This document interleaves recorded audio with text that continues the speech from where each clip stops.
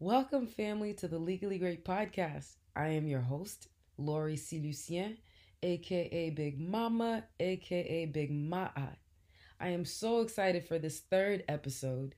Joining me today will be two amazing men, Cleon Byron and Chef Matt. Cleon is the founder of the Byron Investment Group, and he is also the president and chief of urban affairs and media for Evocana. Evocana is a company seeking licensure as a marijuana establishment in Massachusetts. Cleon actually connected me to this episode's guest, Chef Matt. Chef Matt is widely recognized as the premier chef within the cannabis industry. Chef Matt has managed five-star restaurants. He's won several awards and has prepared multi-course meals for top celebrities and professional athletes. Chef Matt is here to let us know how he was able to achieve the success that he was able to attain in his career by applying his success by any means necessary mentality. I hope that you enjoy. Peace.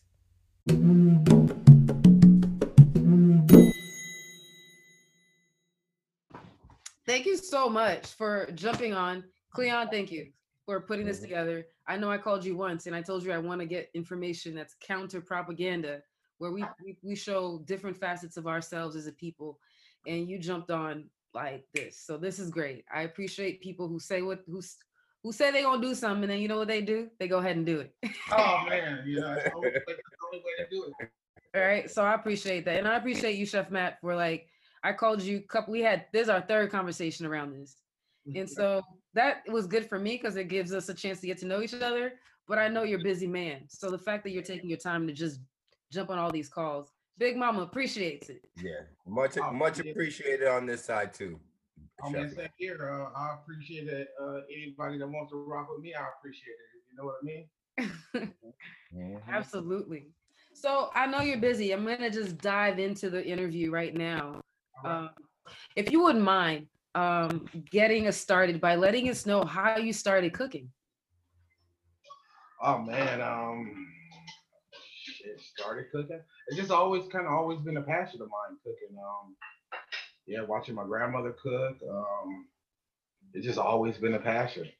I don't know what it is, man. I think since finding a cookbook and looking at the pictures and growing up watching all the cooking shows and everything, it's just always been something I admired and something I was good at it. You know what I mean? Right. Yeah, it's just always been a passion. It's just something I took a liking to and kind of excelled at it. So you just started cooking you just watched your grandmother cook, or how did you even get in the kitchen? Because the reason I'm perplexed is I grew up in Haiti and I don't know how to cook as a woman. And there was a label for people like us, and that was dead woman. So I risked that. And so, and I kind of I feel like, you're in an era where conceptually boys don't cook. So I don't, I guess I'll blame it on my dad. Growing up, like he didn't believe in like fancy restaurants or nothing like that. And I'd be like, Dad, I want to go here. Or we see something on TV, and he'd be like, you can make it yourself for half the price.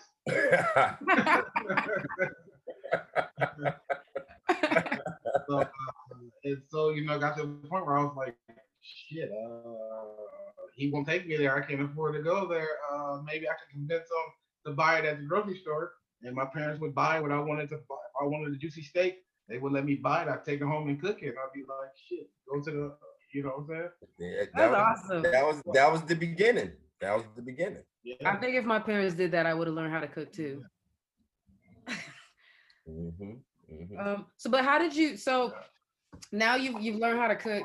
How did you get into cannabis? Cooking with cannabis?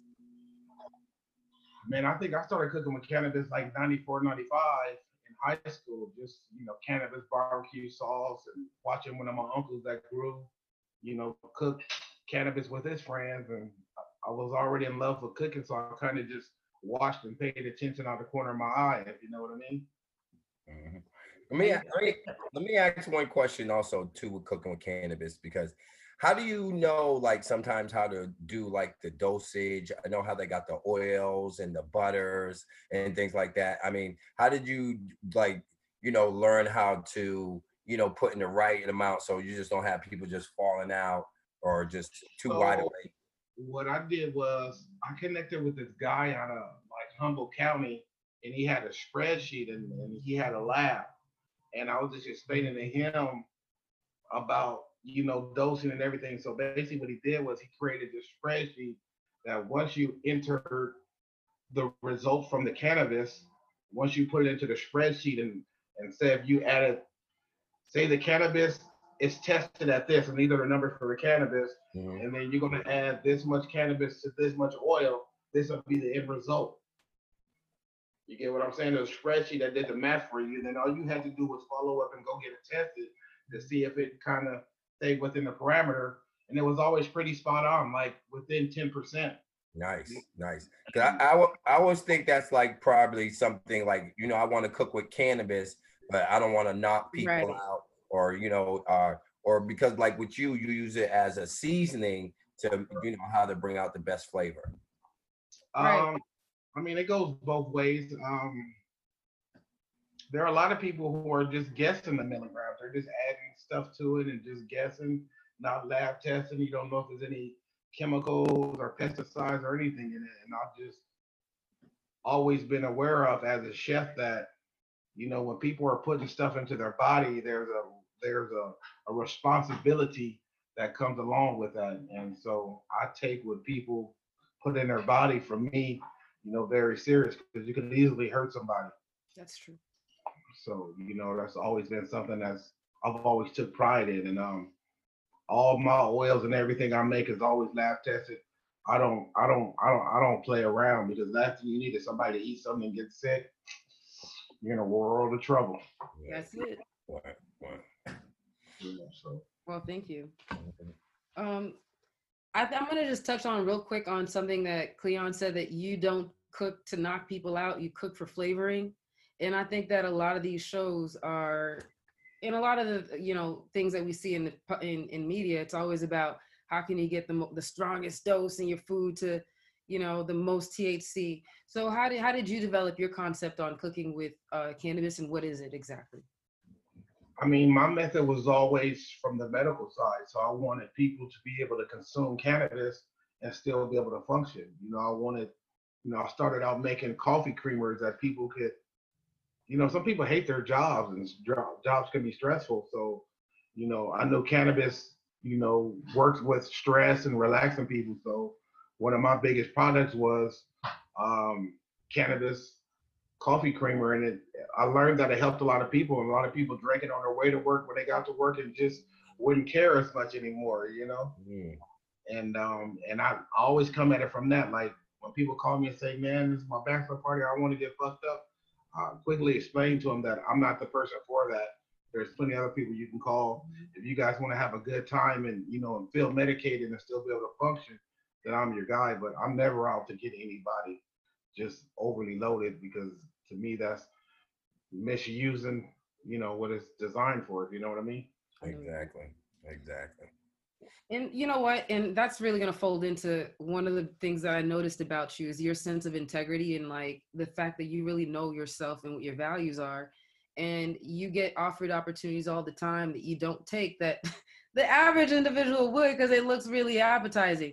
So can you explain to me how you're able to maintain, well, first of all, how did you develop that sense of self? And how are you able to maintain it in the face of things that might lure people into kind of straying from that? I'm gonna throw a little bit on that. And with all the celebrities and all the, the hot shots that you deal with. I don't. I guess because I don't look at anybody as a celebrity. I tend to look at everybody, as a person. I've never got caught up in a whole celebrity thing. Everybody puts their pants on, one pants leg at a time, and just like I just treat people, how I want to be treated, and I just don't get caught up in all the hoopla. And at the end of the day, I have to look at myself in the mirror, and no amount of money or fame it's worth me not being able to look in the mirror. You know what I mean? I know exactly what you mean. I know what you mean. it just comes down to what your goal is. If your goal is to get famous, then you're going to do whatever it is to get famous. If your goal is to get money, you're going to do whatever you have to do. But my goal is building a legacy and a great product and be around for hundreds of years, building a product line that's around for hundreds of years. So, you know, I have to do what fits into my brand, if you know what I mean. And he said an important word that I love because I'm a word person: legacy. And that is something that we need in our community. And I love that you put that, something that can be lasting. And it's so funny. I went to a seminar and there was this guy there, and he said this thing where there's always one person maybe in your family who kind of lifts you up and puts you up there. And that word legacy, it just chimes into that with me. So It that's does. awesome. And I think I love it because it really creates a sense that legacy requires you to look into the future. And sometimes because of the way life has been set up for us, we haven't been given the luxury of even projecting into the future to even build a legacy. So I know through our conversation, you talked about how you actually even raise your own children so that they're prepared mentally and have the skills to even begin to take over this. You're not just handing it over to them. Could you explain to that, how do you build a legacy in these times? I mean, it's just building a brand that's like a niche. I think finding something that's a niche, and just building a brand that kind of just has like integrity, has purpose, it has meaning, it has a purpose really, if you know what I mean. And as far as building a legacy, like I always say, my son is really hands on. You know, we communicate, you know, every day, every couple of days, and I let him know what's going on with the business. I allow him to interject, you know, his ideas at 20. And at the end of the day, I mean, I'm building all this for him, and I can't wait for the day where I could just be the chef and he's the CEO, and I don't have to do anything but cook. Any business, just call my son. I know what you're talking about. Exactly. Exactly. And that's awesome because you know what, you know, not to get biblical or anything, but you know, they always say, you know, you're supposed to leave something for your kids. You know, that's something that's written in there. And I think you're on your way. Absolutely. And I think that's a new way of thinking about survival. A lot of people think about surviving for a day, but what about ensuring that your ancestors survive for 3, 4 generations? I think that's really how we need to start contemplating and planning for our future. I mean, I think it has a lot to do with our people thinking of things that's like now. They want it now. You know, I just watched something on the internet the other day. Like, we'll spend all our money trying to look rich rather than be rich. If you know what I mean. I sacrifice a lot. You know, building my own brand with no outside investors or anything. It's like I give up a lot of stuff that I could be doing, but it's like that's the sacrifice, and that's what's gonna make it so much sweeter when you know get to where I'm going. If you know what I mean. Yep. I think, you know, as we are on here, like, you know, as an entrepreneur, as somebody who's branding and marketing himself, like, I think it would be good also to know just not all the sacrifices, but maybe names a few sacrifices so people could kind of understand. I mean, it's just like not having the latest car, or what society says you need to be cool, not spending hundreds and thousands of dollars on clothes, you know, not out clubbing and ripping and running the streets. You get what I'm saying? Yep. You Yep. know, Yep. not just jumping up and go buying a house when I could take that money to buy a house and invest it in something and let that investment buy the house and other things. You know what I'm saying? So people just have to figure out what they're willing to sacrifice, and you know, to each his own. If you know what I mean. Mhm. And that, you brought up a really great point. And that's, you know, the need to just go buy a house. I think we've been on this autopilot, auto program. Like you go finish high school, go to college, get married, buy a house, have kids, and we're just repeating it over. And we don't stop to think whether this is the most effective way to really build wealth for our families. Because that would really stun some people what you were saying. What do you mean don't buy a house? I often say too, don't go to college until you know what you want to do. And then when you figure it out, then you use it and you network within that space, unless you have the unlimited funds and time. Right. I mean, there's a book that talks about that. Rich Father Poor Father talks about how times have changed, and graduating from high school, going to college, creating deals just to get a job and pay it off. Like society isn't set for that anymore. Now it's time for people to graduate high school, start businesses, and and have create more businesses and more jobs. So I mean, it just comes down to like where your mind is, and It's Exactly. funny. I have a conversation sometimes with the kids in my family, and I'd be like, don't go to school because to me, school trains you how to work for other people instead of Hmm. training you how to work for yourself. So you're right, and the society teaches that, and like we have this frame where we're set. What's on the walls of our school? Doctors, essential workers, basically, right? And we don't really get to think outside the box. So that's an awesome point. I mean, I think that like it's different. Like my son's 20, he went to college and he didn't want to finish. And he told a couple of other family members before he told me. And when he called me, he thought it was going to be a big deal. And I was like, it's not a big deal as long as you're doing something to further yourself. I don't mind that you're not going to school, but you're not going to be couch surfing or something like that. You have to have a purpose, or be working towards something. And when he expressed interest in the business, it was like, all right, well, let's get to work then. Idle mind is an idle life, if you know what I mean. So it's a matter of figuring out something, if you know what I mean. Absolutely. And I'm pretty sure, just like you said, he gets a lot of inspiration watching how hard you work. I think a lot of us forget that sometimes, we copy our parents sometimes, and I'm pretty sure he looks at you because like you talk to him once a week, and that is like great mentorship. So thumbs up to you for that. Awesome. Appreciate it. No, that's definitely terrific. And you always use keywords that lead me into questions. So we talked about mentorship on our last time we talked, and we talked about how you don't like to use that word. Explain to us why you don't use that word, and what do you do instead? I mean, I just feel that mentorship makes you, idolize somebody or depend on somebody else's opinion too much. My dad often says that if you tell somebody an idea and they like it, it's probably not a good idea because it's probably, been done before. So it's about thinking, outside the box. And sometimes if you believe in that mentor word too much and you got a great idea and you take it to your mentor and he shoots it down, you might not do it when in reality it was just over his head. So I mean, I just think that mentor is a I think you can find another word for it, but I look at it as just like a fellowshipping or a friendship or something. Right. Um, I don't want anybody idolizing me more than I want to idolize anybody else. I tell people, I'm the first person going to tell you if you think it, you can achieve it. I don't care how crazy it is.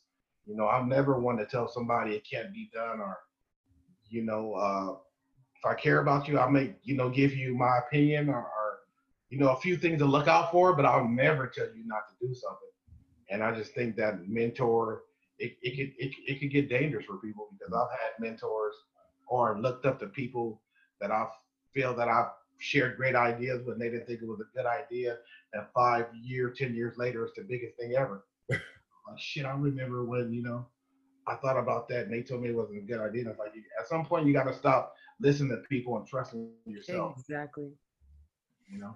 And, I agree with all and, of that. I think a mentor is more of a, not even a mentor, they're supposed to be a bit of a guide. The problem is sometimes when you don't have your own sense of self, you want to replace your own judgment and give it to somebody else so that they can make the decisions for you. And it's unfortunate. So I think sometimes in a mentorship relationship, you do have the mentee kind of wanting the mentor to tell them where to go, tell them how to move, and that gets a little dangerous. I like to tell people like call me if you got a business decision and you want to weigh the pros and cons of that decision that you're going to make, but like never call anybody for like approval or cosign, if you know what I mean. And that's where it gets, you know, um, dangerous. I think about all the shit I've been wanting to do over the years that I let people talk me out of, and I got to the point where you know what, I've been living long enough for everybody. it's really time for me to start doing everything that I want to do. And it just only sucks that I waited so long to start doing what I want to do. If you know what I mean? Yeah, we all. Yeah, I totally understand that. It takes years to build that courage in self. Yeah, man. You Yeah. just got to believe on yourself, man. Bet on yourself. Success by any means. Is what I tell people. And you can't lie to yourself. You still have to look yourself in the mirror and all that. So as long as you believe in yourself, you're good to go. You said success by any means necessary. Kick down doors. Don't take no for an answer. To hell what anybody says. Do it your way. I mean, to hell with them. And I'm going to lead into something that we talked about earlier, Lori, like, how, like, we all have taken falls in life, you know what I mean? But got back up from them falls and didn't let them hold us back. I think you and Lori had talked about how you had a fall and you no matter you even, I don't know about what the fall or how it happened, but how you picked yourself up and like look at the person that you are now, Chef Matt Cook, making cook videos and doing podcasts and making other aspiring people saying, you know what, I can do this. I mean, I came a long way like everybody else. I made probably just as many mistakes or more, as the next person, but it's about learning from those mistakes. And like it says, when you become a man, you got to put away your childish ways. If you want a different result, you got to come up with a different action, if you know what I mean. So it's just a matter of staying true to yourself and doing what needs to be done, if you know what I mean. If that makes any sense to you. It makes a whole lot of sense to a lot of us. To a lot of us. Go ahead, Lori. No, and I agree, and I think that being able to go from making a mistake and changing your whole self, that involves you. I keep bringing up self-worth and self-value, but that does involve you moving into a space where you know your worth and know that you can actually accomplish. What are some of the influences in your life that were able to get you to have the correct mindset for you to start moving in that direction? Honestly, it was books. Often our people don't have a lot of people around us that's able to share certain ideologies with us, if you know what I mean. Mm-hmm. So I had to find it in books. I think I was telling you that one time when I was locked up, I had a friend that I didn't want to know I was locked up, and she kept reaching out to me via Facebook. And I told my sister was like, somebody's looking for you. And I said, hey man, look, just tell her where I'm at. And I was like, she'll never reach out to me, a successful woman like this don't want to be bothered with a knucklehead. And within a few weeks, man, I got a letter from her and a couple books. And just, reading those books and the inspiration that she gave me, kind of like hit a light switch. And it was like how somebody that I looked up to you see something in me and I don't see what they see. And then I think I even told you one time I had a CO pull me to the side and was like, what are you doing here, man? You're smarter than the average person. What are you doing here? You don't fit in here. You get your shit together. So it was just like, I was just getting a lot of flack. And it was just like, as I would start reading the books and gaining knowledge, I already knew why I did some of the things I did, but it was like I didn't know how to do better. And reading a few books kind of helped me understand it all. You know what I mean? Mm-hmm. Wow. That's awesome. And I like how he said you're like, but even the people who are around you that were in there were like, you don't belong here. You know what I mean? So that's also something that, like you said, maybe somebody from the outside, but even the people on the inside seen it in you too. And one of the things that you mentioned is your positive mindset, even when you weren't making the greatest decisions, but you were still positive, and that positivity kept you safe. Can you talk about that mindset? I mean, it's just, it's just about doing good and having a good heart.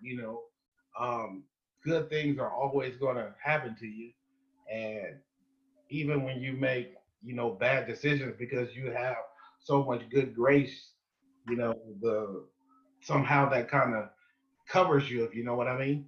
Like when I was out in the streets, I still wasn't a bad guy, if you know what I mean. Everybody loved me. I never really had, you know, a lot of enemies or anything. No matter what I was doing, people just always loved me and thought I was a great person. And I mean, and at the end of the day, I just really had no reason or excuse for doing the things I was doing except for trying to get rich fast, Right. trying to take a shortcut. And, you know, there are no shortcuts in life. You know, there are Mm. repercussions of shortcuts, if you know what I mean. Say that again. There are no shortcuts. There are repercussions to shortcuts. And I think I told you before, it's like my dad always says it just comes down to making decisions. You have to make sure that you make more great decisions than bad decisions. And that's what's going to, you know, weigh it out, you know.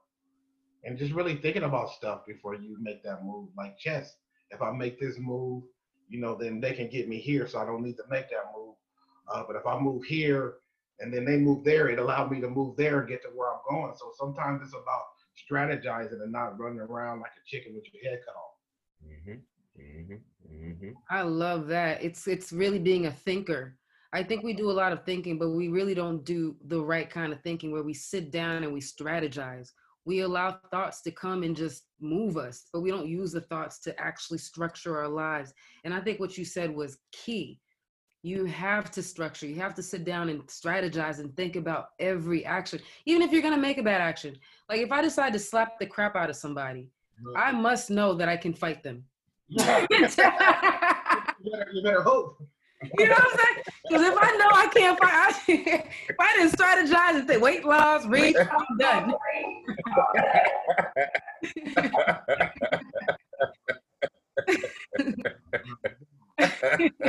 I keep saying it's the hat. It always has me wanting to slap. I'm sorry. You got any smack your mama rib sauce over there, chef? My smacking people days are over. Man, when people just start talking about stuff I don't like or the conversation ain't conducive, man, I just keep it pushing. Yeah. You know, you got to learn to walk away from, you know, from some conversations, but I have no time for idle conversations. You get what I'm saying? Like, if I'm not going to gain or learn something, or I'm not giving you jewels, what the hell are we talking about? Right. You know? Yeah, You just on repeat. Right. Like a parrot. One of the things that we talked about, and I personally used to struggle with when I first got in business, was getting paid my worth as a person of color in my industry. And you had mentioned, you know, how you get paid what you're worth. So how are you able to do that in this industry, in your industry, and not really like succumb to the fear of not getting clients because you're overcharging? Just by virtue of you charging a correct price for black, but you happen to be black. I mean, that's not easy, and I mean, you just have to explain to people they're going to pay, you know, for what you're going to get what you pay for, and I'll often tell people when you hire me, you're getting a peace of mind. You know, like if everything could go wrong and you wouldn't notice at the client because I do this, I've been doing this, you know, for 25 years. Like I know what could happen, I know the do's and don'ts, so I strategize, you know, and I mean, it just is about sticking to your guns, man. If you know you're great at what you do, and you know, and you've given as much discount and as you can give, I mean, at some point, you got to put your foot down. Does that mean you should be charging top? No, I think you just have to find that medium, what you can settle for, or whatever, or till you've earned the right to get there, and people can say, "Oh yeah, well I see why it's this," but right, he's putting in the work. Right, but that's always going to be subjective, if you know what I mean. And I like the fact that you're talking about knowing your worth. I think a lot of us going around a lot of times not knowing our worth, and you know, having a gauge of what we're bringing to the table and saying that it's worth just as much as any other human being is the great thing. No, most definitely. Yeah, I mean, I've struggled with everything that everybody else has struggled with and is going to struggle with it. I mean, I've struggled with it and I still struggle with it. I mean, that's just business. I have my great days, I have my bad days. It's just it's anybody makes you think that you're going to get to a certain level and there's never going to be any growing pains or good days or bad days. That's a lie. You know what I mean? I mean, you know, um, being self-employed, owning your own brand, and being your own boss comes with, a lot of responsibilities, and you gotta take the good with the bad, if you know what I mean. Absolutely. Absolutely. Now, I mentioned that I kind of wish I could meet your dad and kind of vibe with him because a lot of the stories that you told him about how he educated you was just exceptional. And can you give us a story about how your father taught you value, how it's Uh, not, yeah. yeah. So, Cleon, you probably remember this, but remember when the Bo Jackson Nike shoes came out? Mm-hmm. I Mm-hmm. just I just had to have a pair at the time. My dad owned like two or three mechanic shops. He wasn't a mechanic, but he just invested in these franchises, and he had them. Mm-hmm. And I was like, Dad, I need these shoes. And my dad was like, yeah, he was like, all right. He's like, well, you got to go work at the shop for 2 weeks. Learn to do oil changes and a few other things. But to make a long story short, he took me to the mall and he had the lady get them. And he also told her, bring out the cheapest pair of shoes you have in here, too. And so basically, he had me try on, the shoes I wanted. And then he had me take them off and try on the cheaper shoes. And the whole point of it was when I put the shoes on, it was just a matter of him asking me how I feel with the cheap shoes on and what my name was. And I was like, I feel the same. And my name is still the same. Then he had me put on expensive shoes and asked me how I felt and what my name was. And at the end of the day, it was just like, it's not about what you wear or what you have on your feet. It's about the person that you are. And if anybody's going to judge you by the shoes you got on your feet, you don't need to be around them. Wow. That is an important lesson. That's a serious lesson. And you know what? And the good thing is that you lucky, like a lot of us probably don't have dads, and that passed down knowledge of like, hey, this is who you are, this is yourself, and to get those little keynotes that you probably pass on yourself. Yeah, man. I got a lot of jewels for him. He's still around, but I got a lot of jewels for him. You know. So I give him a lot of credit. Um, and I also want you to talk about how when you started your restaurant, the knowledge that you had when you started the restaurant, and how the story about how your dad taught you how to actually run a business and have a business plan and run numbers. Right. Oh wow. Um, I guess when I had my first restaurant, it probably had to be in about '97. Um, man, I didn't know anything about it. I just thought it was about cooking good food. I didn't understand anything about cost. I mean, I created my menu and I would look at it and say, "Oh, this looks like it's worth about $10." But there's a difference between you needed to charge $9 for something, $10 for something, or $11 for something. You could price it so high that you don't people don't buy it as much, or just by missing the mark by $1 can make your business not be successful. And one day my dad was just like, "Why are you charging this much?" And I was just like, "Cause that's what it looks like at work." And he was like, "It's a science to this. There were calculated calculated reason why you're supposed to charge. People don't just buy stuff and say this is what they want to charge for it. And shit, that's what I thought you did. This looks Yeah. like a $10. I paid $10 for this hamburger combo.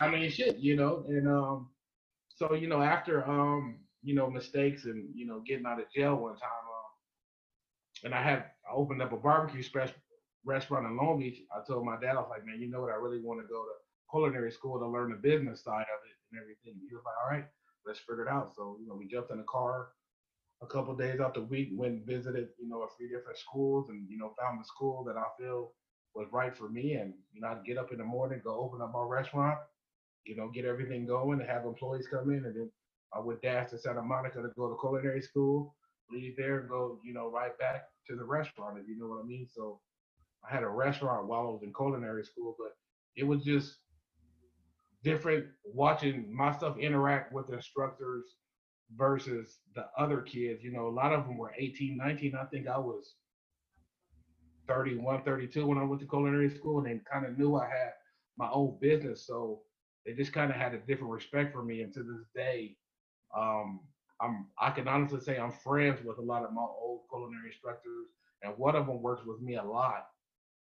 You know, work side by side. Anytime I have gigs or anytime I have anything going on, I can call him, and and he's somebody I look up to, and I learned a lot from him because who would ever think that him being my culinary instructor 12, 13 years ago that he would even come work on side of me, if you know what I mean. And that was a real, humbling experience, if you know what I mean. So, That is, you know, that's a power. That's a position. Someone with no ego. right. And I've learned I talk that shit, but for the most part, on a day-to-day basis, I mean, it's all about not having an ego, if you know what I mean. And I think that's what gets me far because I don't really have an ego. An ego, and I'm assured with myself. Like I know who I am, so it's like I don't let nothing bother me because I kind of know who I am. You know what I mean? And I know where I'm going, so it's like anything anybody says or whatever, it's really not that big a deal to me because they don't really know me. Right. Right. And you know, and you're comfortable with yourself. You know who you are, you know what you're capable of, and those outside distractions. But certain people we want out there, and the everyday person, it's just noise. So that's powerful. So you don't take things personally? That is an extremely hard thing for many of us. I mean, I'm not perfect. I take stuff, personal, but after I think about it and I analyze it, it's like, there's a book that says don't take anything anybody says to you personal. It's their issue. So, man, it just really comes down to retraining your brain and your mind, and that's kind of like having to reboot your mind and go against everything you've been taught, and that's kind of hard for some people, but that's what growth is: reprogramming your brain and your mind to think the way you wanted to, not what it was programmed to do. If you know what I mean. Mm-hmm. How do you even begin that process? Because sometimes it feels like the mind has a mind of its own. It does, but I still have thoughts sometimes. I have to tell myself, "Hey, man, that was an idiotic thought." That's the old you thinking. That's maybe not the most logical way to go about it. Think about it some more. Then I tell myself how I should be looking at it and how a businessman or somebody would be. Sorry about that. My computer just shut down on me. Full battery and everything. It's pretty weird. You've been overworking it today. That's probably Right. No worries at all. Glad you're back. Absolutely. Yeah, and I think we were talking about, because I know what I wanted to get into next was the fact that everybody who works for you, you don't view them as someone that you'd like to maintain in that position. You actually prepare everybody to be people you end up working with in the future. So I kind of want to talk about how did you develop that mindset and how do you implement that in your business? I think when I worked as a corporate chef, man, I just feel like you're kind of treated as I think sometimes bosses have egos, if you know what I mean. And sometimes people lead, by dictatorship, if you know what I mean. And that's how I was trained to be when I got into corporate, and I just hated it and it didn't work. And when I realized that I was being taught the wrong way and I started developing, being more of a leader than a boss and, getting my hands dirty. When I was a chef de cuisine, I was over, restaurants, multi-million-dollar restaurants. And a lot of chef de cuisines tweeted they staff like my way or the highway or a dictatorship. But, I got hands-on with my guys. I got in there and did the prep work, when my guys needed help in the kitchen, I never hesitated, to get in there and help them. And that was frowned upon. Like, why are you doing that? That's not your job. But it's like, yes, it's my team. And what kind of leader stand there and let his team drown and not help? And so, once I figured out, I was like, I don't want to be a part of corporate anymore. I want to work with people that are excited to work with me. And like I say, anybody who works for me now, I want to transition them into being like an independent contractor or being their own boss. And, I bring you in when I need you, but I never just want to be anybody's boss, if you know what I mean. Mm-hmm. And I think I read a quote. I'm not gonna say I can get, but they said, a good leader is someone who's trying to make other people leaders. Yeah, man. That's how you get your blessings. When I was overseas, I still talk to almost every chef that I work with, whether they were lower on the totem pole or same level as me. I mean, we have a great relationship, and we learned, a lot from each other, and we kind of all came to the conclusion that, some corporations just run by dictatorship, and I always wanted to have something different with a different culture, if you know what I mean. Mm-hmm. I wanted to create an atmosphere where people love to come to work. They can't wait to come to work. They got ideas on how to make stuff better, because it's like, if you only want to do stuff your way, you're only going to get so far. I want to have fresh people coming in that have these great ideas, next level ideas, and constantly building. And I feel like once you get to the point where it's all about you and what you think, that's kind of where you stop growing. Mm-hmm. Mm-hmm. That's true. He got me with a saying I always say, like, the old and the young got to work together, because they got the brand new ideas, and we got some of the older, stuff laid down, the foundation, and right together. So that's awesome. Wow.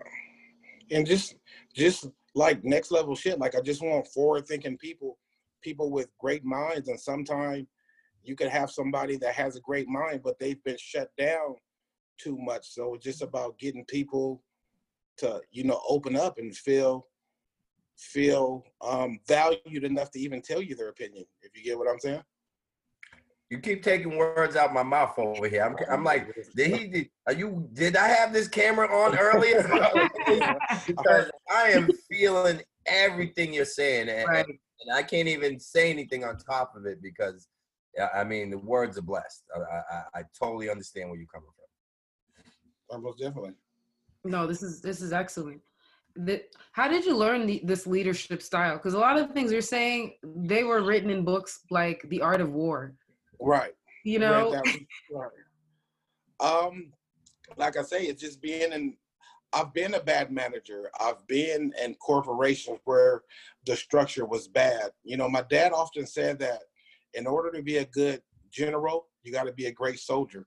And you can't, nobody in the history has ever signed into the military and was a general, and I didn't get it. My dad was like, there's a reason there's a method for the madness, if you know what I mean. Yeah. And until I learned how to conform and be a great soldier, now that I'm in a position to lead the pack, just accepting that responsibility and understanding that responsibilities come with that, I can make some decisions that could stall everybody, and now I'm wasting everybody's time where they could be working for somebody else and growing, so I just take people's time,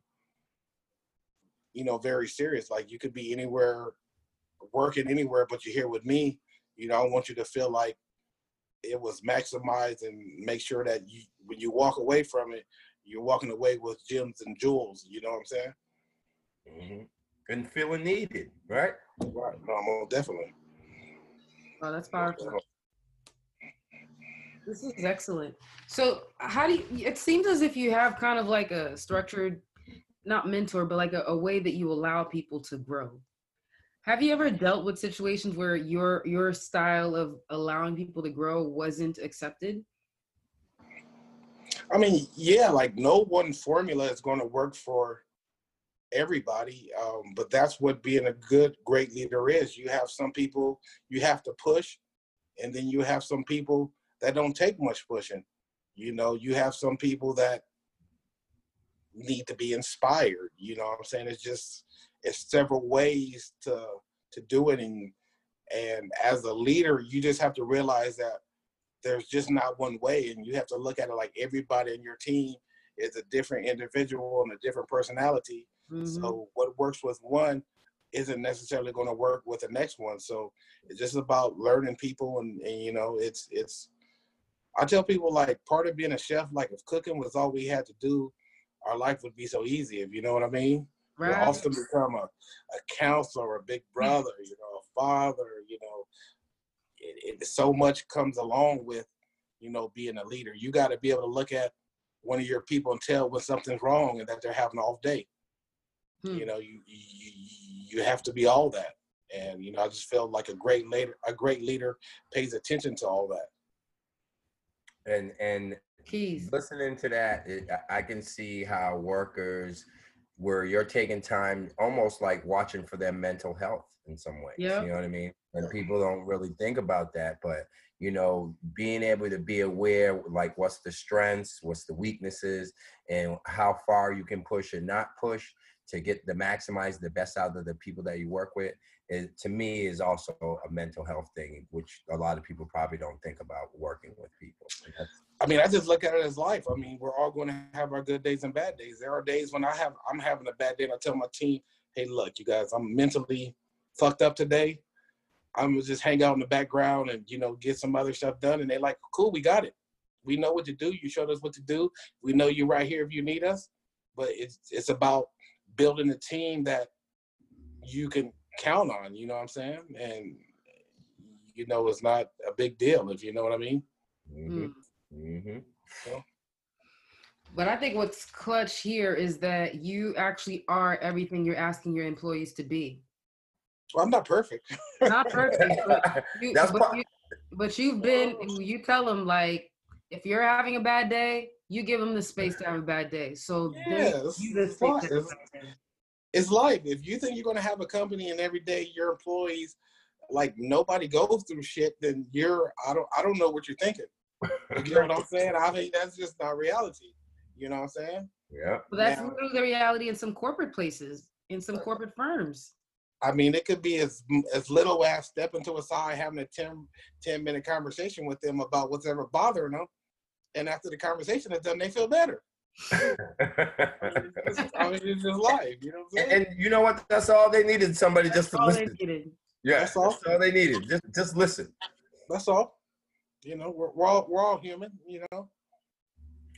I don't mean to push anything, but I also want to talk about food. Okay. Get into some food. Yeah, let's talk about it. Yeah. Well, you know, you have your brand out there. I don't know if you want to just tell us the name of your brand and stuff like that, just so we can just have it out there. So I have two brands. I have CB Daily Eats and I have the Chef Matt brand. Okay. And the Daily Eats is more of what? CB Daily Eats consists of CBD products like cooking oils, like I have a chili oil, I have a vegetable oil, olive oil, a regular honey, a barbecue sauce, and a balsamic vinaigrette. And then with the Chef Matt brand, I have a habanero honey, a cinnamon honey, a coconut oil, and a butter, all infused with CBD. Which box would you send to me now?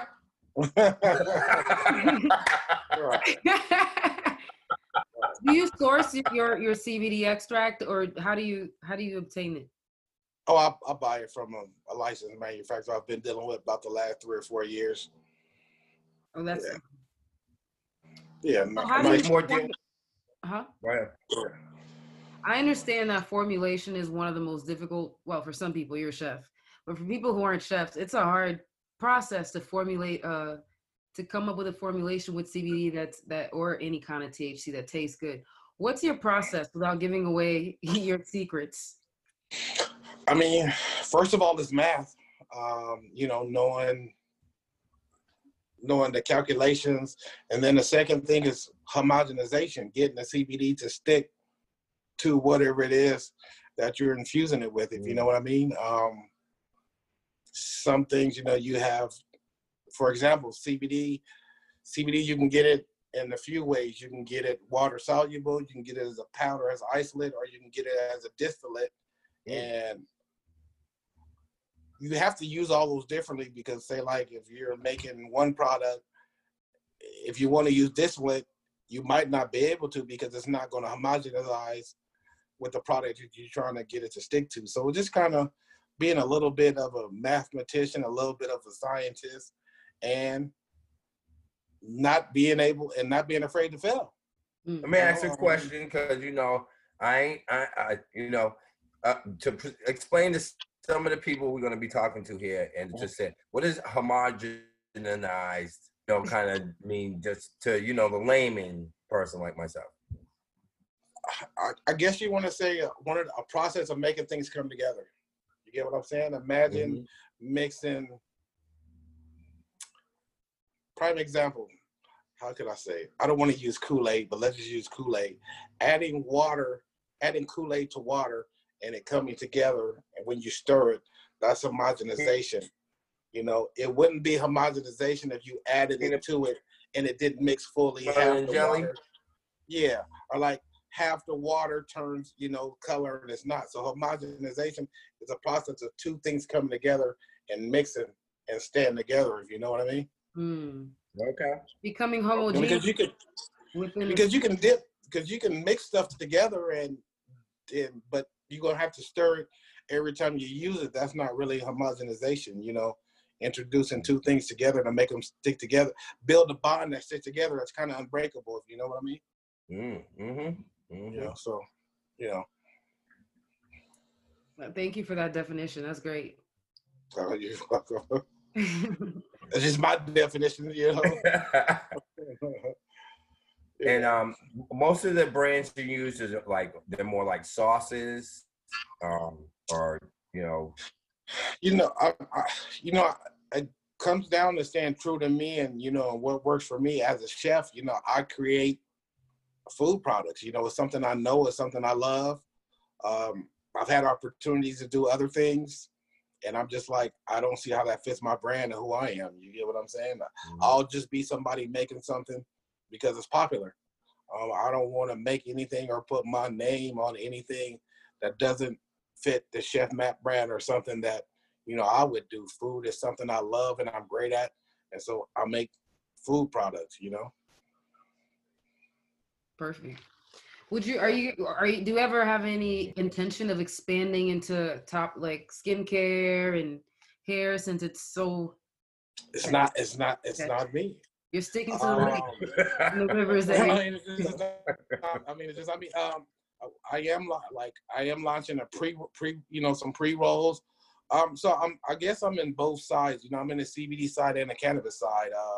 Just did a deal with the Pantry olive oil. We're working on a Chef Madden Pantry olive oil. I have some chocolate keto bites coming out with them. I have some gummies coming out with another company. Just did a deal in Oklahoma where we're going to be putting some licensed Chef Matt products on the shelves there. Talking to another company out of Chicago. So just trying to do licensing deals in other states, that are licensed, where I could just take my brand name there and link with a company that's already there. So just been spending a lot of time doing that, and just, I feel it's important to have both, because there are days when I want to get high and days when I don't want to get high. And, you have some people who want cannabis, and you have some people who want CBD. So I just kind of want to have both sides covered, if you know what I mean. I understand. So I think that what you're doing is excellent, these licensing deals. Because, Cleon definitely knows how expensive and how onerous it is to go through licensing. So for you to have gone to every state and drop down, and that would have been excessive. Yeah, it would have been $500,000 to $1 million in every state. How do you negotiate these deals? Is it because of your notoriety? I'm just trying to understand, if I were a young kid who is sitting here in culinary school, but I want to get into the space, how do I do these? How do I get into these licensing deals?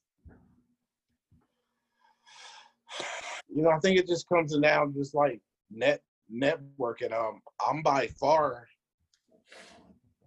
not one of the most popular chefs in the industry, but I will say my phone rings more and I get invited to, a lot of to cater, a lot of the biggest, in the industry, events, but you may have other chefs out there that have 10, 20, 30, 40, 50,000 followers. So I just feel like it kind of has to come down to what's important to you, and being respected by my peers and within the space is more important to me than having a shitload of followers. And so to answer your question, it just comes down to relationship. If you're talking to somebody in another state and they can pick up the phone and call somebody that they know in your city or to ask about you, and you have a good reputation, I think that's where it weighs in. And when they find out, all the expos and my background and everything that I've been to, they're able to look past that. I may not have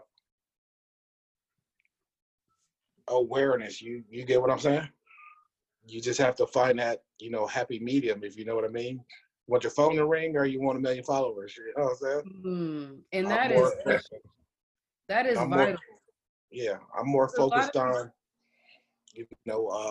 product than having a shitload of followers, if you know what I mean. Mm-hmm. Mm-hmm. So, I know exactly what you mean, because I deal with this a lot, where we have a lot of people focusing on putting out content designed to give them a lot of followers, but not really focused on building the quality of their products or the quality of whatever they're trying to push out. And you're saying whoever is watching who wants to start and be in Chef Matt's position, the key is focus on the product and focus on your relationships and focus on building a reputation of integrity, authenticity, so that people can rely on you. And then your phone will ring, because ultimately you want the followers to lead you to the phone ringing. So right. spend your time doing what Right. leads to the phone ringing. Right. I guess I'm just saying, like, do you, again, it's like people want instant gratification, and the instant gratification, as fast as you get it, as fast as it's going to go. And I think I was telling somebody the other day, it's like, when you build a house, the most important thing is the foundation. And, some people spend more time working on their foundation. I just wanted to build a solid foundation so that no matter if the world shakes or the wind blows hard or whatever, my house ain't going to fall down, if you know what I mean. Mm-hmm. So if you build a good foundation, that goes to relationships with people and everything, that you'll stand the test of time. A natural catastrophe could come through and you'll be one of the only few standing because you took a little bit more time to work on your foundation. So if you could read in between the lines, you get what I'm saying. Easy come, easy go. There's always shortcuts. But if that shit ain't gonna last long, if you know what I mean. I think a lot of people don't really understand how important relationships, reputation goes a long way with your business. Building good relationships, and not also building the relationship, word of mouth, and people saying, you know what, that's a good person, and vouching for your character is also part of, business also too. Right. That's more important than anything. I know people that. Go ahead. Go ahead. No, I don't think a lot of people really know how important that is. We a lot of times we take it for granted, but as we're speaking to young future entrepreneurs or people who are trying to become better and build their brand and market themselves, like yourself, that integrity and making sure that you can do the best you can, and try to do what you say is the best you can, goes a long way. I often tell people, like, it's going to be one of the hardest things you ever do in life. Betting on yourself, building your business. It ain't going to be easy. And if you think that you just going to slap your name on something and your friends or family are going to support it, I mean, you're sadly mistaken. I mean, this is going to be one of the hardest things you ever have to do, and there are going to be days you feel like giving up or it ain't worth it. But I mean, that's just part of the entrepreneur blues, if you know what I mean. You gotta look at it, you know, success by any means. It's gonna get rough some days, and you're gonna have some good days and some bad days, and some gonna outnumber the others. But you got to remember what your goal and what your focus is, and what it is that you set out to do. And if you make a promise to yourself, you know, you kind of want to deliver on it, you know. Mm-hmm. That and is I understand what you mean. clutch. The days I don't want to get up, right? Some days you just don't want to get up, but you gotta get up, right? Gotta get up. You gotta I mean, take that phone call. I mean, there are days where like I don't want to do interviews, and it ain't nothing personal, but it's like nobody knows what I'm going through behind the scenes. I could just be having a bad day mentally, and you know, not in the right mind, and you don't want to be on camera coming across as nonchalant or Right. an asshole, Mm-hmm. you know. So, but you got to learn to like flip that switch. You know what I'm saying? Just like flip that switch. You know, when it's time to go on entrepreneur mode, flip that switch, and then you know when this is over, I can hit the light off, hit the switch, and I got an hour or two before the next time I got to flip the switch back on. Mm-hmm. If you know what I mean. Mm-hmm. So do you consider yourself somebody who is impeccable with your word? And I'm using that sentence because it's from a book called The Four Agreements, meaning that when Yeah, you I read that too. Yeah. So do you think that you're somebody who, when you say you're going to do something, you do it? I'd like to say that, but I mean, I'd be lying. I try my best. I mean, you know, it's a work in progress. Nobody's 100%, but I would say I try to operate at like 90%. You know, when you're going to tell somebody you're going to do something, if I can't, I'm always quick to, you know, let them know that, hey, can't, like with our situation, you know, when I overbook myself, it's just like, you can try all you want, but you're not perfect. And so I feel like as long as you're striving for it, that's better than just not striving for it. You know what I'm saying? Like you have to practice anything to get better at it. You know, you just don't go in the gym and start shooting the ball and making all the shots. Everything requires practice, and reading those books and exercising the stuff you learn in books is what makes you better. If you know what I mean? Mm-hmm. You know. I've been known to overstretch myself quite a bit. that one lesson is a very difficult one, to be impeccable with your word. But even to yourself, for me, it's easy for me to show up for Cleon. But if I say, Lori, we're going to go here tomorrow, and it's just for me, it's a lot easier for me to just slide back and say no. And so I think it's important for us to practice being our commitment to self first and foremost, because then that is going to be a lot easier to be able to spread that out to other people. No, most definitely. Especially if you know it's something that you need to do that's best for your well-being or whatever, then yeah, like, because at the end of the day, you're only cheating yourself. Right. You know. So, Okay. you know. Ultimately, you lose. Right. Man, that's great. I just feel I'm getting a lot of nuggets myself. I'm realizing that this podcast is more for me than the people watching, which is kind of crazy. That's great. That's great though, because people are going to like soak it up from you, and if it moves you, and after everything you've been through, then you already know it's going to move other people. If you know what I mean. After hearing your story, I'm impressed. If you know what I mean. Oh, man, thank you. Mm-hmm. You know, so I think making more people aware of what you've been through to help push the podcast along further. If you know what I mean. I know exactly what you mean. Merci. And I also think this is that as we're talking, the people out there are saying, you know, there's a lot more people out there like me, who look like me, who actually going through this struggle, and I'm not alone. Right. So when I go out there and fight every day, it's just not me. And I think that's also a really cool thing too. Yeah, man. It's about, you know, surrounding yourself with like-minded people, you know, and even if they're not in the same state as you, you know, sometimes like having friends or somebody you can pick up the phone, you know, and juggle stuff off of, you know, it doesn't have to be the term a mentor. They could be the same age, and you could sometimes learn more stuff from somebody that's younger than you than older than you. You know, age has nothing to do with it. So just, you know, surround yourself with like-minded people, or build you a network of like-minded people, so you kind of got an idea of what's going on and people that inspire you, if you know what I mean. I love that advice, but I have been told this once. Lori, where do I find these people? I want to find like-minded people, but I don't know where they are. What's your? I mean, at that point, that's kind of, it's almost like that person is not ready yet. Then you get what I'm saying? Because if I have to hand you everything it is that you need, then you're just not ready yet. You get what I'm saying? When that person is ready and truly is ready, they're going to figure it out. You get what I'm saying? Especially today with Facebook groups, LinkedIn, Instagram, and everything. I mean, everybody's almost within reach, if you know what I mean.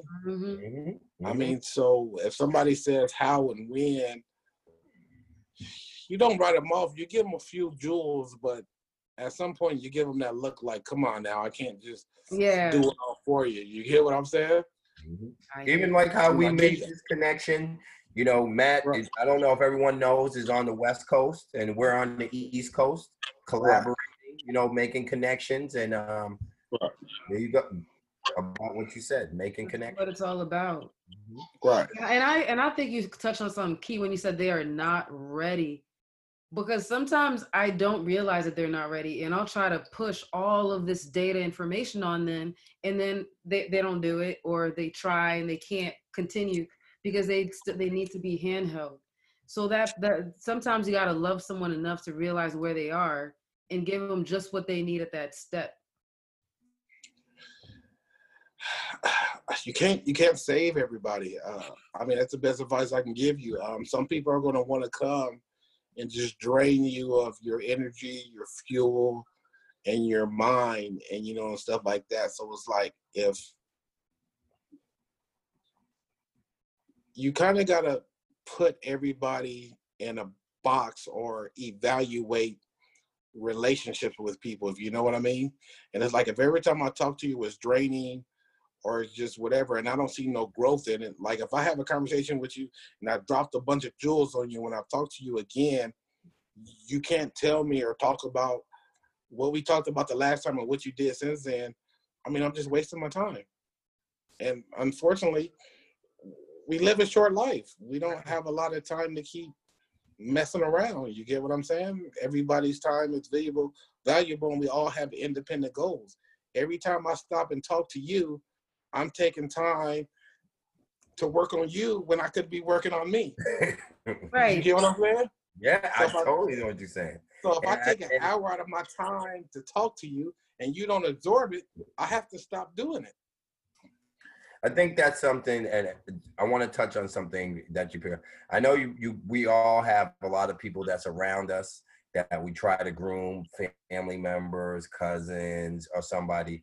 And, we give them that energy and we're trying to groom them, but we get to a point where it's like, you know what, I'm gave you everything I got, but I just see you're not retaining it. How do you deal with that? Just keep it pushing. There is no other thing. Family or not, family, friends, hey man, look, we got shit to do. I can't, this ain't, if we ain't married, I'm not obligated. If this is not a spouse or a child, everybody else is replaceable or don't matter. You get what I'm saying? Yeah. If this is not the only people you're obligated to are your wife, husband, spouse, or your kid. Everybody else is, honestly, you know what I'm saying? Mm-hmm. Mm-hmm. Your mom, your dad, your brothers, you can try to spit to them, give them as much game as you want to, but I mean, at some point, if they're not accepting it or taking it, what can you do? You got to just, keep it pushing. So at the point you feel like your words are going unnoticed or not being heard, save them. Save your breath. As always, save. That's my breath. That's true. Right now, this is good advice. Save it. Because I think one of the things I learned is that a prophet is never a prophet in his or her home. So what you're gonna come home and give people the jewels, give them the keys, but by virtue of who you are, like they've seen you at your worst. Like my mom has literally changed my diaper. Like you literally can't respect someone after seeing their ass like that. So I think that there's something in that when you're close with someone where they can't see you for who you are. And that's why like I try not like I'll tell them some things. If they don't take it, I'm like, okay, bro, this ain't for you. Maybe you don't need to be in the industry. Maybe you do like being poor. That just means that person doesn't understand growth for themselves or for anybody else. That's all that means. Right. That somebody doesn't understand growth.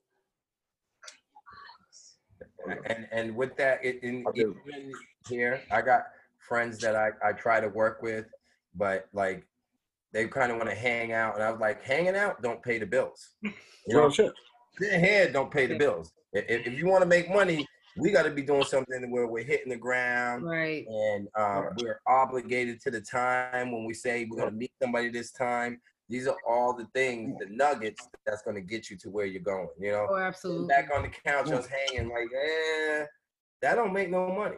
You know, so I totally hear where you're coming from. Or you got to catch me during my, I call it shoot the shit hours. You get what I'm saying? There are times when I got time to shoot the shit. You know what I'm saying? Right. But even then, it still has to be productive, or about something. You know what I'm saying? It's like, I guess you get to the point where it's like you crave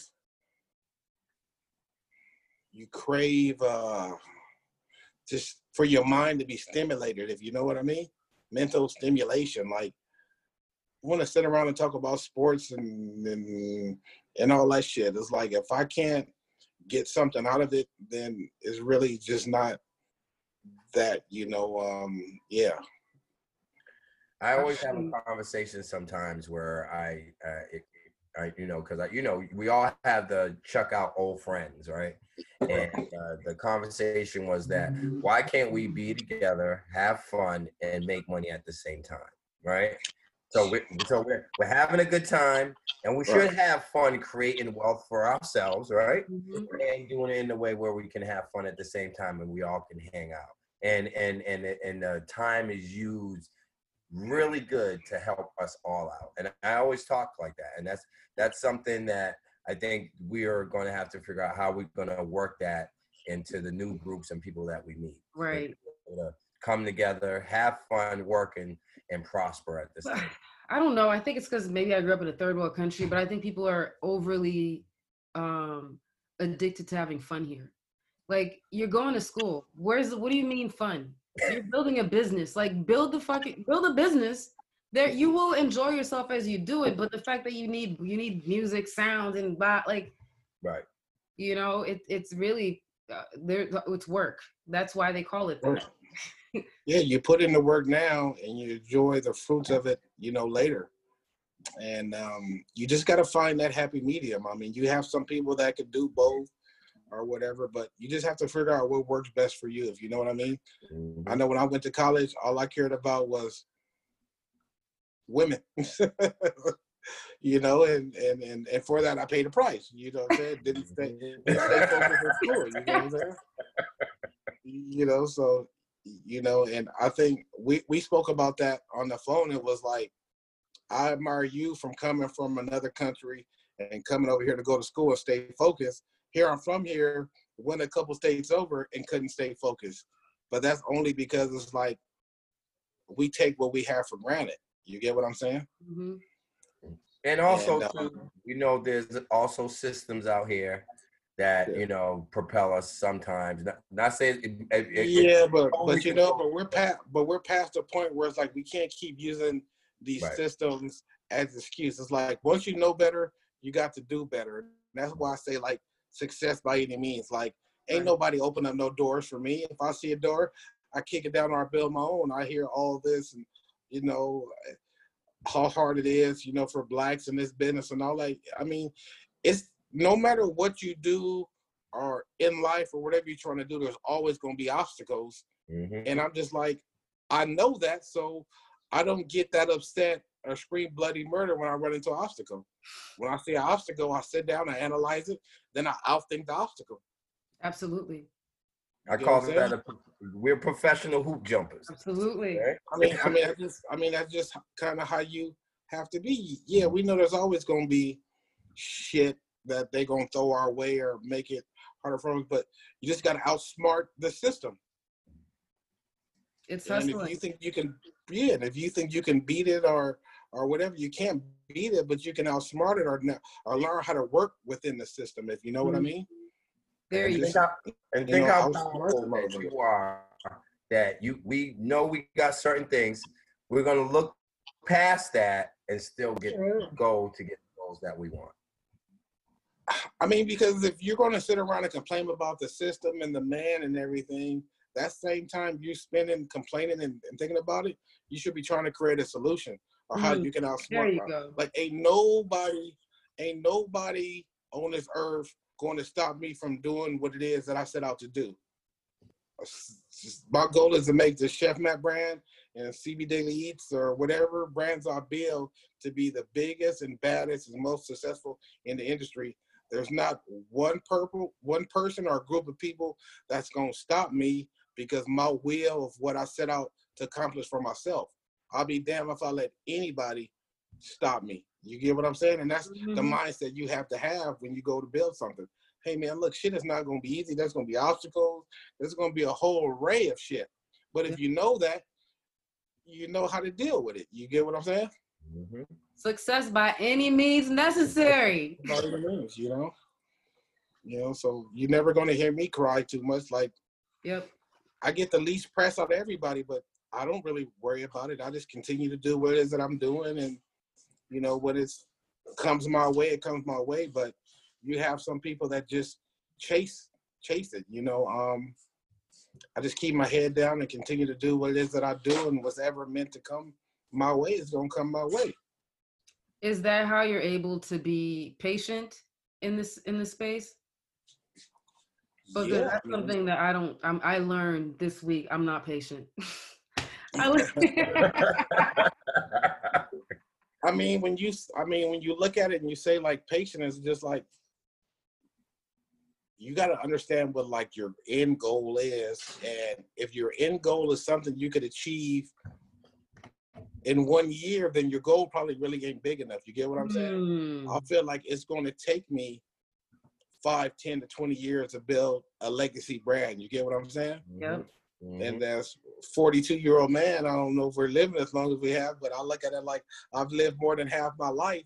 So I have nothing to do but pass this on to my son, who can continue to build on the brand. You get what I'm saying? And like, if you make it about you, then it stops with you. Building a brand, you have to make it bigger than you so that when you stop, it can still continue to grow. That's good.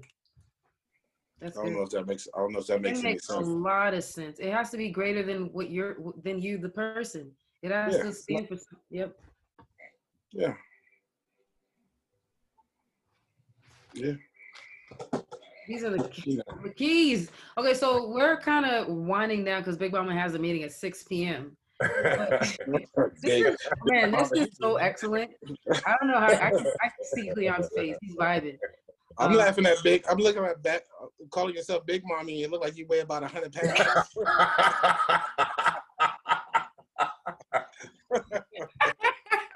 I'm glad you said it.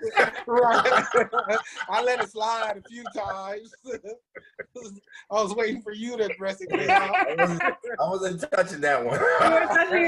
and you know, I'm 5'2" and a half. Wow. So wow. Yeah. No, I used to be a big mama. When I lived in Haiti, I had no physical activity. So I was about 190 pounds, close to 200 when I moved here. Good girl. You know what I'm saying? I ate good.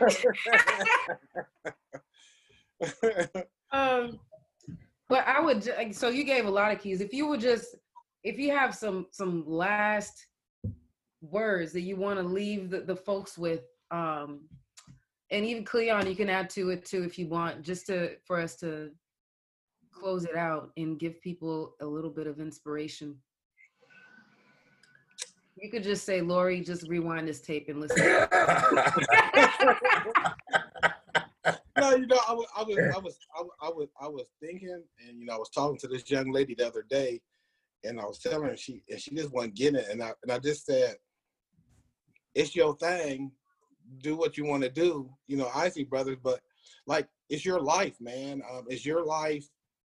They're your goals, and you can't blame your success, your lack of success on anybody. You get what I'm saying? If you want to set out to do something, fuck everybody. Do it.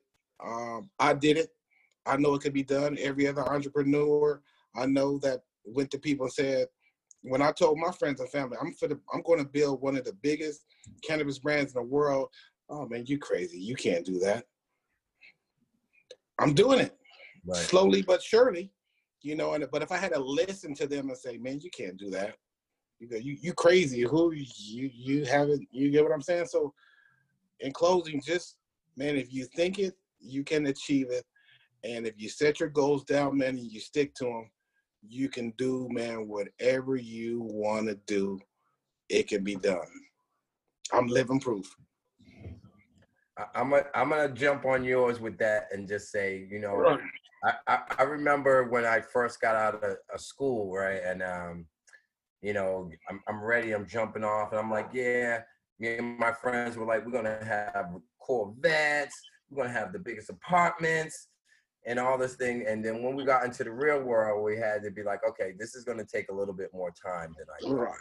And I think a lot of times we always run into things and don't understand that sometimes it takes a little bit more time than we really realize, but also stick to it, because you will get to it. Don't just give up because it didn't just come within 1 or 2 months what your mind thought you would get, but your actual work and your deeds will lead to that. So a lot of times I just want to put it out there to people, just keep to your goals. Try, always accomplish them. Sometimes they take a little bit longer, but you can do it. Right. I agree. Man, you just inspired me. Now, I never do a close up. Now I'm going to do it because you reminded me that everything in nature has a gestation period. If you want a baby, you put it in for 9 months, ding, comes out. If you want a tomato, you don't need 9 months. If you want a watermelon. So when you start looking at your dreams, what size is your dream? What kind of dream is it? Because the gestation period for that dream will differ based on the size and the amount of energy the universe has to gather to manifest that for you. So it's important to know that as you move, it's still cooking. You don't go in and open the womb like, is the baby done? You just hope, you know, that as soon as the contraction comes, baby's gonna come by itself. Just like the moment that the time is right for your baby, for your manifestation to come, it will come out in the natural order based on its gestation period. Yeah. And if I could get one more last thing. Well, get in there. I want to say, Chef Matt Cook, thank you for coming out. You can get me Chef at Chef Matt Cook. No, Chef Matt at, was it 2.0, right? All right. Yeah. On IG. Ready for this. And we got Chef Matt on Facebook, right? Chef Matt 2.0 on IG, Chef Matt Cooks on Facebook, and chefmattcooks.com is the website. Yep. And you got recipes and videos. I gotta watch. Yeah, you got a lot of good stuff on there. Yeah. And I'll be sharing some of your content just to get it out there. But I can't watch it too much because I will be expecting some of that good stuff. You know what I mean? So I don't want to get myself. Yeah, you guys just let me know. I should have had it. I should have had it to you guys before we did this, so that you could have had a chance to experience. But I'll get it. I'll get some out to you guys in the mail tomorrow, Monday, and we'll do it again. And that way you will have been tasted it by the next time, if you know what I mean. Oh, absolutely. We would love to have you come back. Yeah. I appreciate it. I would be honored. Yay. Yeah. Just get comfortable coming back on. Oh man, you know, it's easy when you're talking to good people and you're talking to like-minded people. It's easy, if you know what I mean. Mm-hmm.